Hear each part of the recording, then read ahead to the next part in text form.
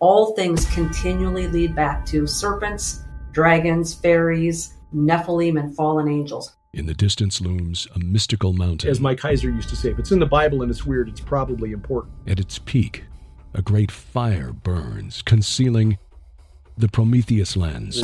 This development of this knowledge that's being talked about within the mystery schools. An ancient artifact said to reveal the hidden truth within a deliberately darkened world. There is a hidden history that's been deliberately obfuscated from the peoples of the world. Join us as we travel and explore the vast unknown. It's a hero's journey with dragons to slay, damsels to save, and innumerable treasures to hoard. Torches high. The Smithsonian, they caught wind of a giant skeleton. They would send their agents out to get it.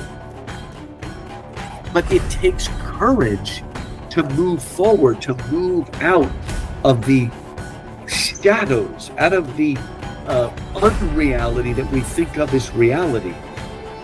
We are all on the hero's journey. Mankind has been in contact with and influenced by extraterrestrials. Leave the sentient mound of bull feathers out of it. You know, look at it from a different perspective.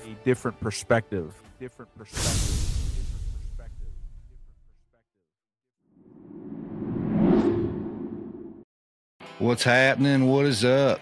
Hold out your glass, because we're going to fill it up. Welcome to the Prometheus Lens Podcast, the place where the conversations are always enlightening. I'm your host, Justin. Here we like to use the allegory of the Prometheus Lens to take a second look at everything.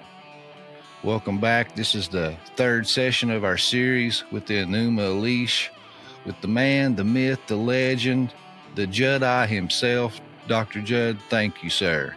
Yes, sir. Thanks for having me, Justin. Oh, yeah. This has been a really great study, and I really appreciate your time sitting down with me and going through this because, these are very fascinating subjects, so it's really great to have a scholarly guide along with me on this journey. Hey, I'm happy to do it because it's good for me to revisit this material, from time to time. Particularly because it's so important, really, for, like we talked about the last couple of episodes, the genesis of really biblical studies and biblical archaeology. And also, too, just like, with Christians, because all this stuff is, kind of interwoven and interlinked. And I found that a lot of Christians just don't dive into this material. And, we're commanded to be knowledgeable and be able to give accounts for the faith that we have. So these discussions are important. And if people have trepidation about that, I would encourage them to look at people like Daniel and Shadrach, Meshach, and Abednego, in the context that they're at. I mean, they're in Babylon. They're basically, recruited into the court retinue of Nebuchadnezzar II, and he trains them. They study all of the literature we're talking about here. Mm-hmm. So they basically become experts in Mesopotamian culture and languages and mythology and religion, of course, without committing, to those pagan traditions. And so they become versed in so over the years, I say that just to say that if people have pause about that, any time that I've had pause about it, in decades past,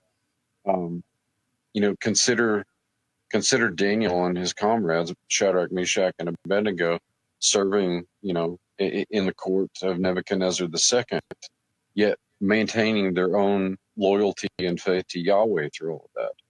Yeah. Yes, I agree completely. And then also, too, they were trained, they were known as, magi. Magi, yeah, exactly. Yeah. They studied the stars, and God spoke to those people through their looking at the stars and mapping the stars and these traditions and things. So that was revealing of the Messiah. I was just about to say that, to bring it to ground.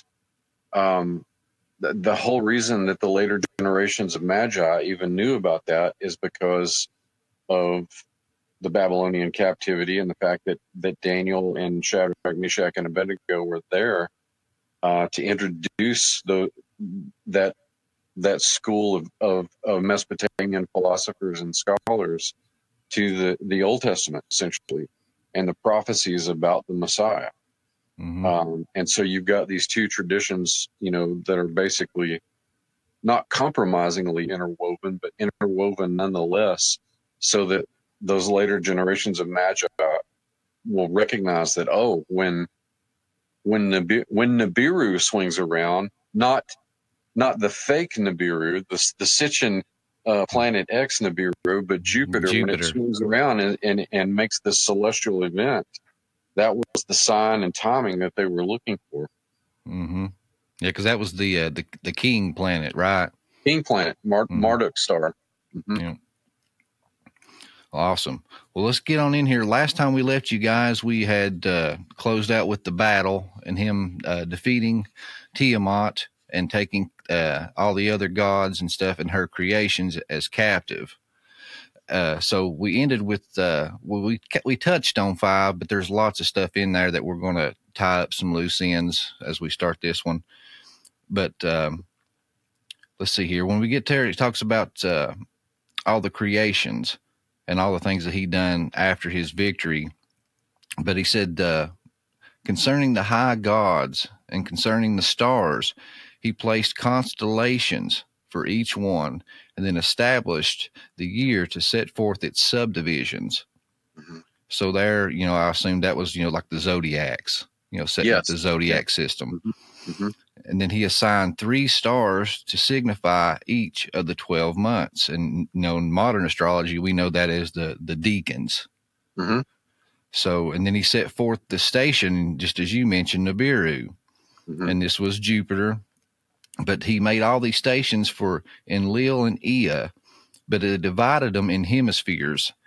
And he divided them in 2, one, the north for Enlil and the south for Ea. And it says, while the equator ones was Anu. But I just thought this was amazing. Just this ancient tablet, having this precise of measurements and knowledge, and we're to believe these were just ancient knuckle dragging, stupid people. And that is totally not the case.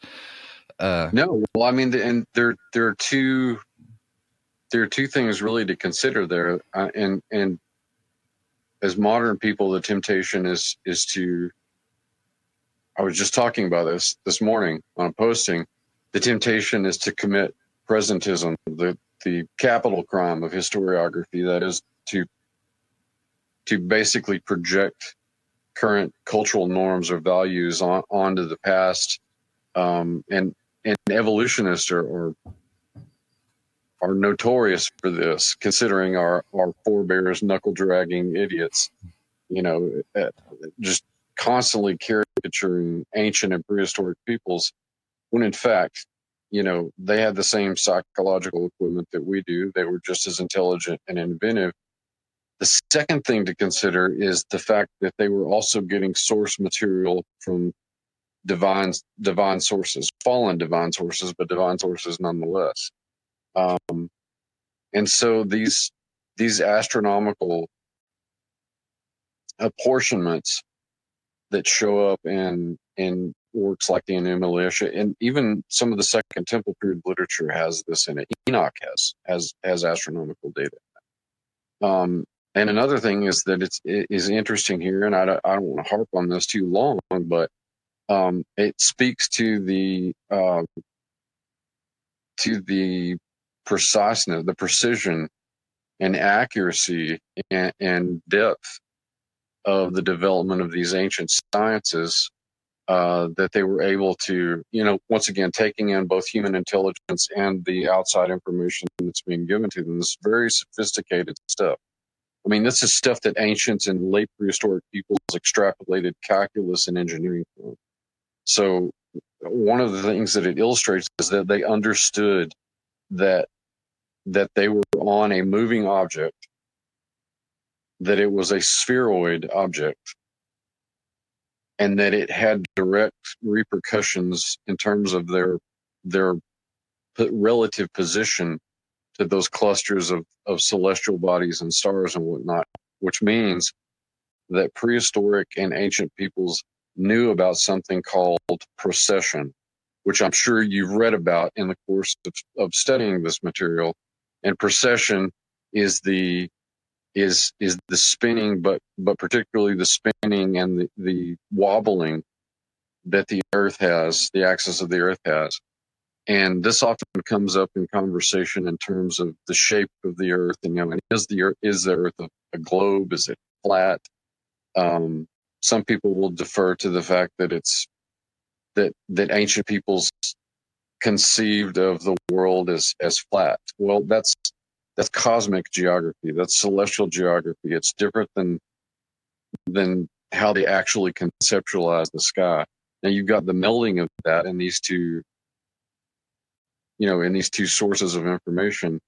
But it clearly demonstrates that they understood procession, and that their ideas of a celestial heaven and earth were different than the more mundane conceptions of the earth.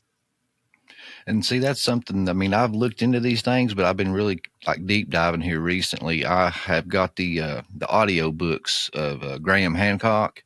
Yeah. And been listening to them. Mm-hmm. And, I know he's, not a Christian, but man, he is just beating all around the truth. He's just missing, some, in my opinion, just some key pieces. And he would have, the most holistic picture out of anybody that I've heard speak on these things. I'm of an agreement with that because, and I think you and I may have talked about this, but I read Graham Hancock's Fingerprints of the Gods back when I was a long-haired hippie in college. When my second year in college, it came out, and I was a history major and a music major, but I instantly knew that this guy was asking questions that A, needed to be asked, and B, the general academic community was not asking. That there were questions here that were very relevant and pertinent to an accurate, or at least a more accurate understanding of the human past, and potentially what things culturally influenced the human civilization, human societies that may not have been indigenous to the earth. Now, again, Hancock is still basically a materialist, so he's not willing to come out and ascribe a supernatural identity to that agency, that outside influencing agency.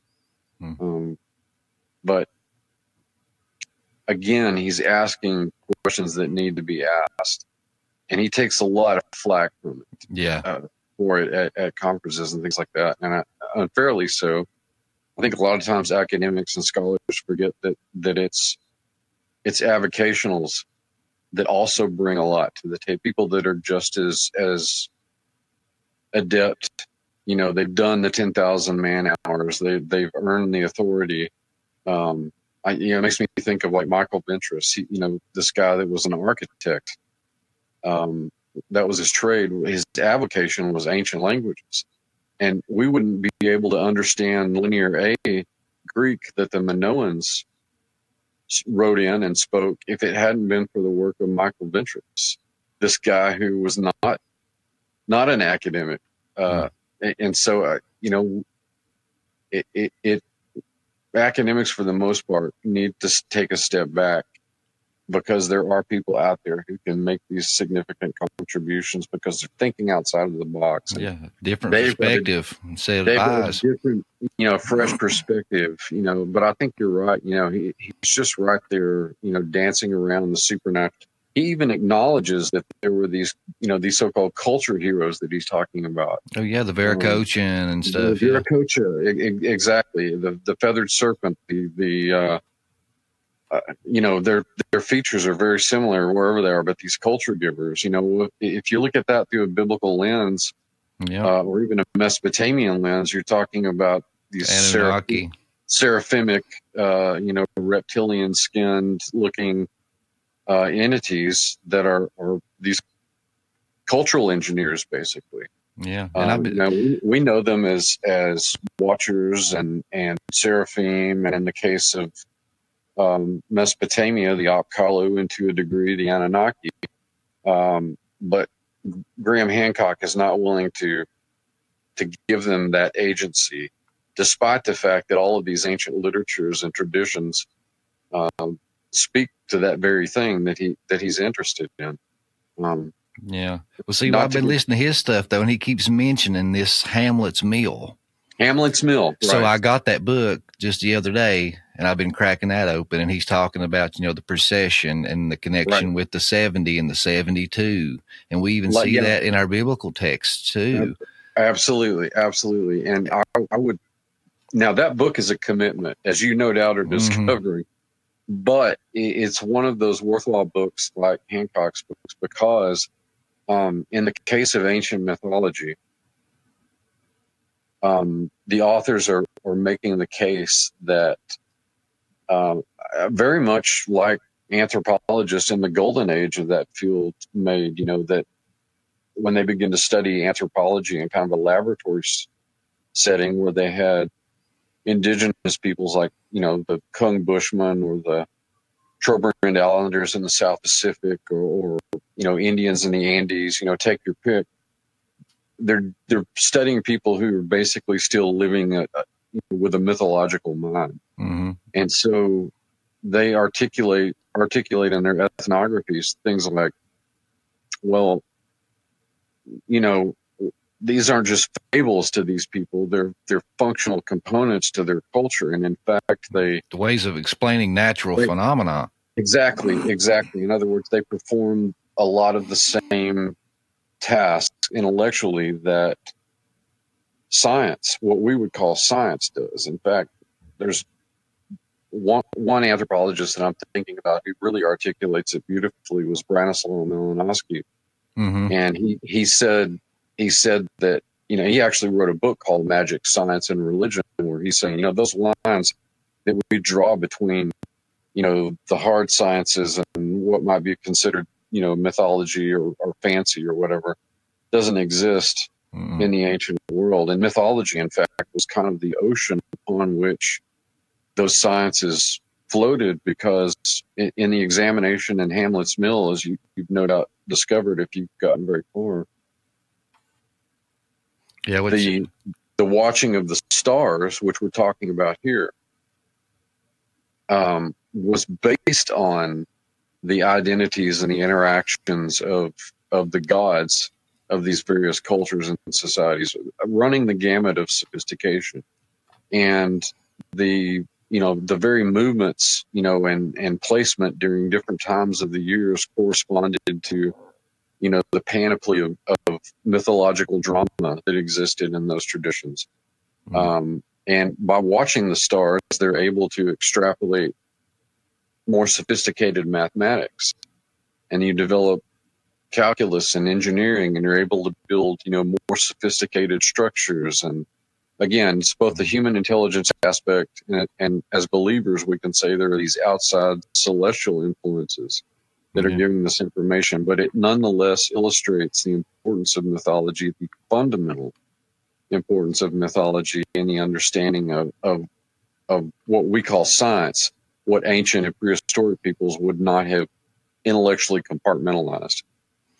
Yeah, see, that's the thing with Hancock stuff, because I ordered that Hamlet's Mill, and I had to wait a little while for it to come.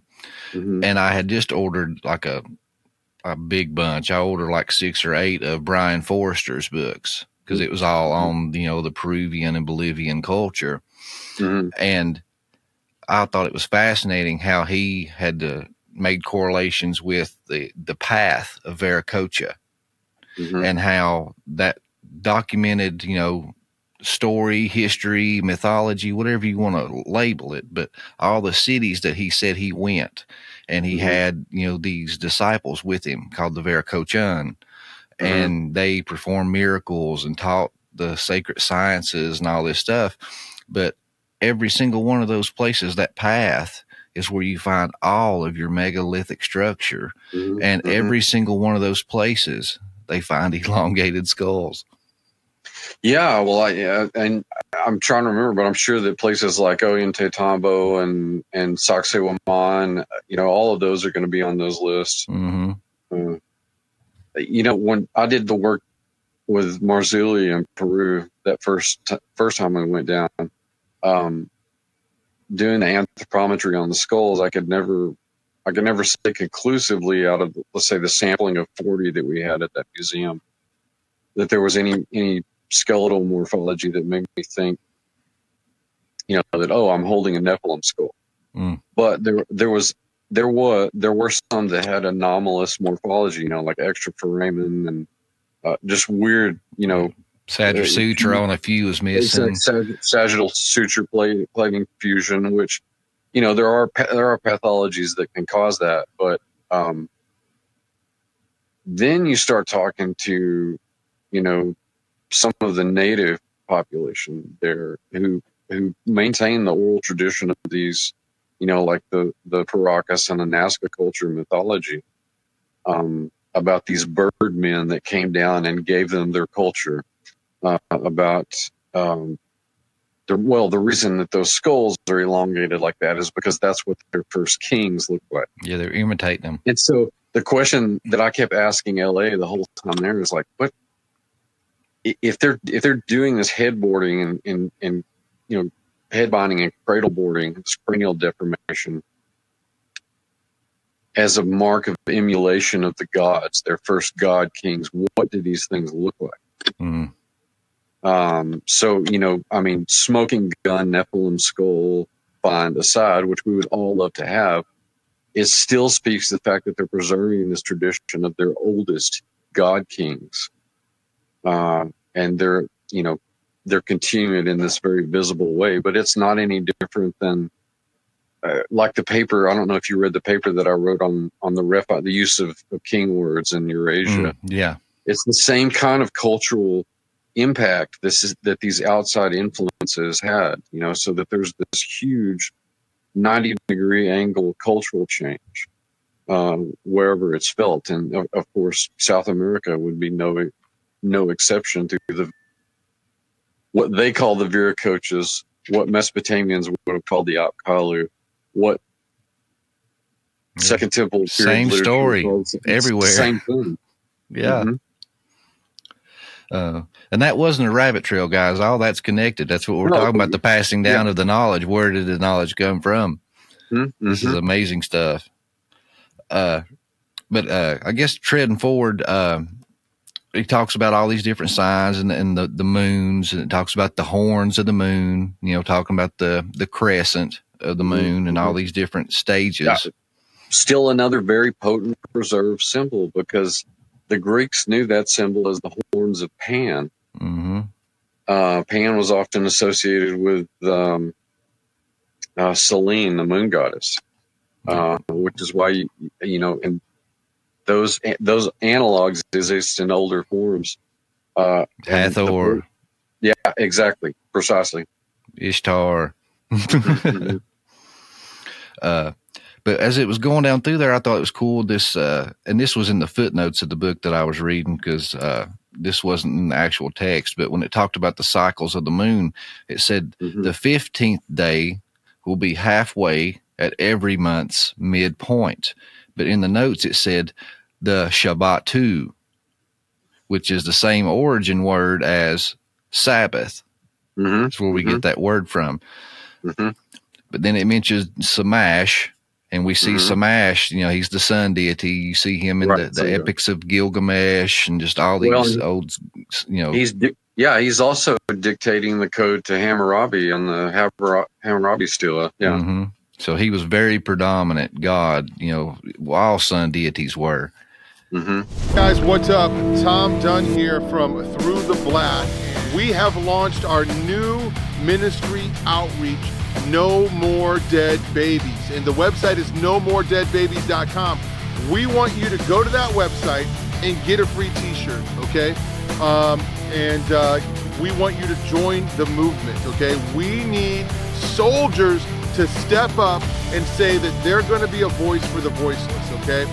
Guys, we've never done anything like this before. This is a big deal, and I don't know who all is ready for it out there, but it's time to step up, okay? And we're asking you to go to the website and order the shirt. The shirt is free, but you got to pay for shipping, okay? and we're going to ship it out to you as soon as we get it. You tell us what size you need, and then we're going to send you the t-shirt, okay?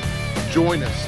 The goal is to get thousands of these shirts out and keep pushing this. I think this boldness can be contagious.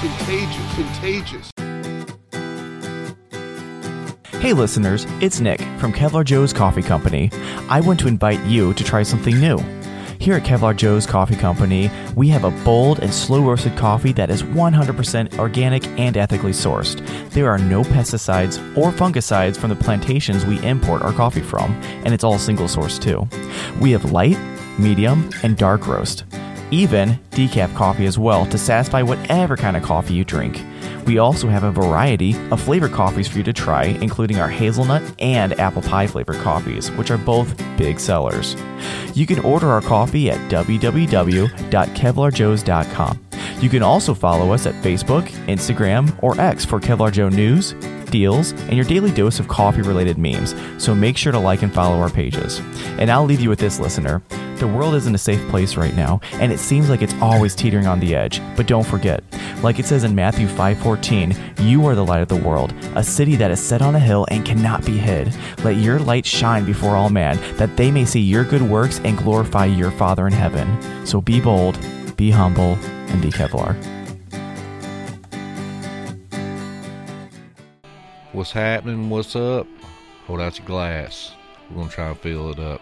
Hey guys, so excited to announce we're having our second Q&A with the man, the myth, the legend, the Judd himself, Dr. Judd Burton. This is going to be February the 24th at 8 p.m. So go ahead and get your pen, your paper, start writing down your questions for the man. And if you're a paying subscriber, you will get a link to join us live in the Q&A video chat about 30 minutes before it starts. So if you are not a member, head on over to PrometheusLensPodcast.com, or a shortcut is PrometheusLens.supercast.com. It's quick, it's easy. Go check it out. Hope to see you guys there. Torches high.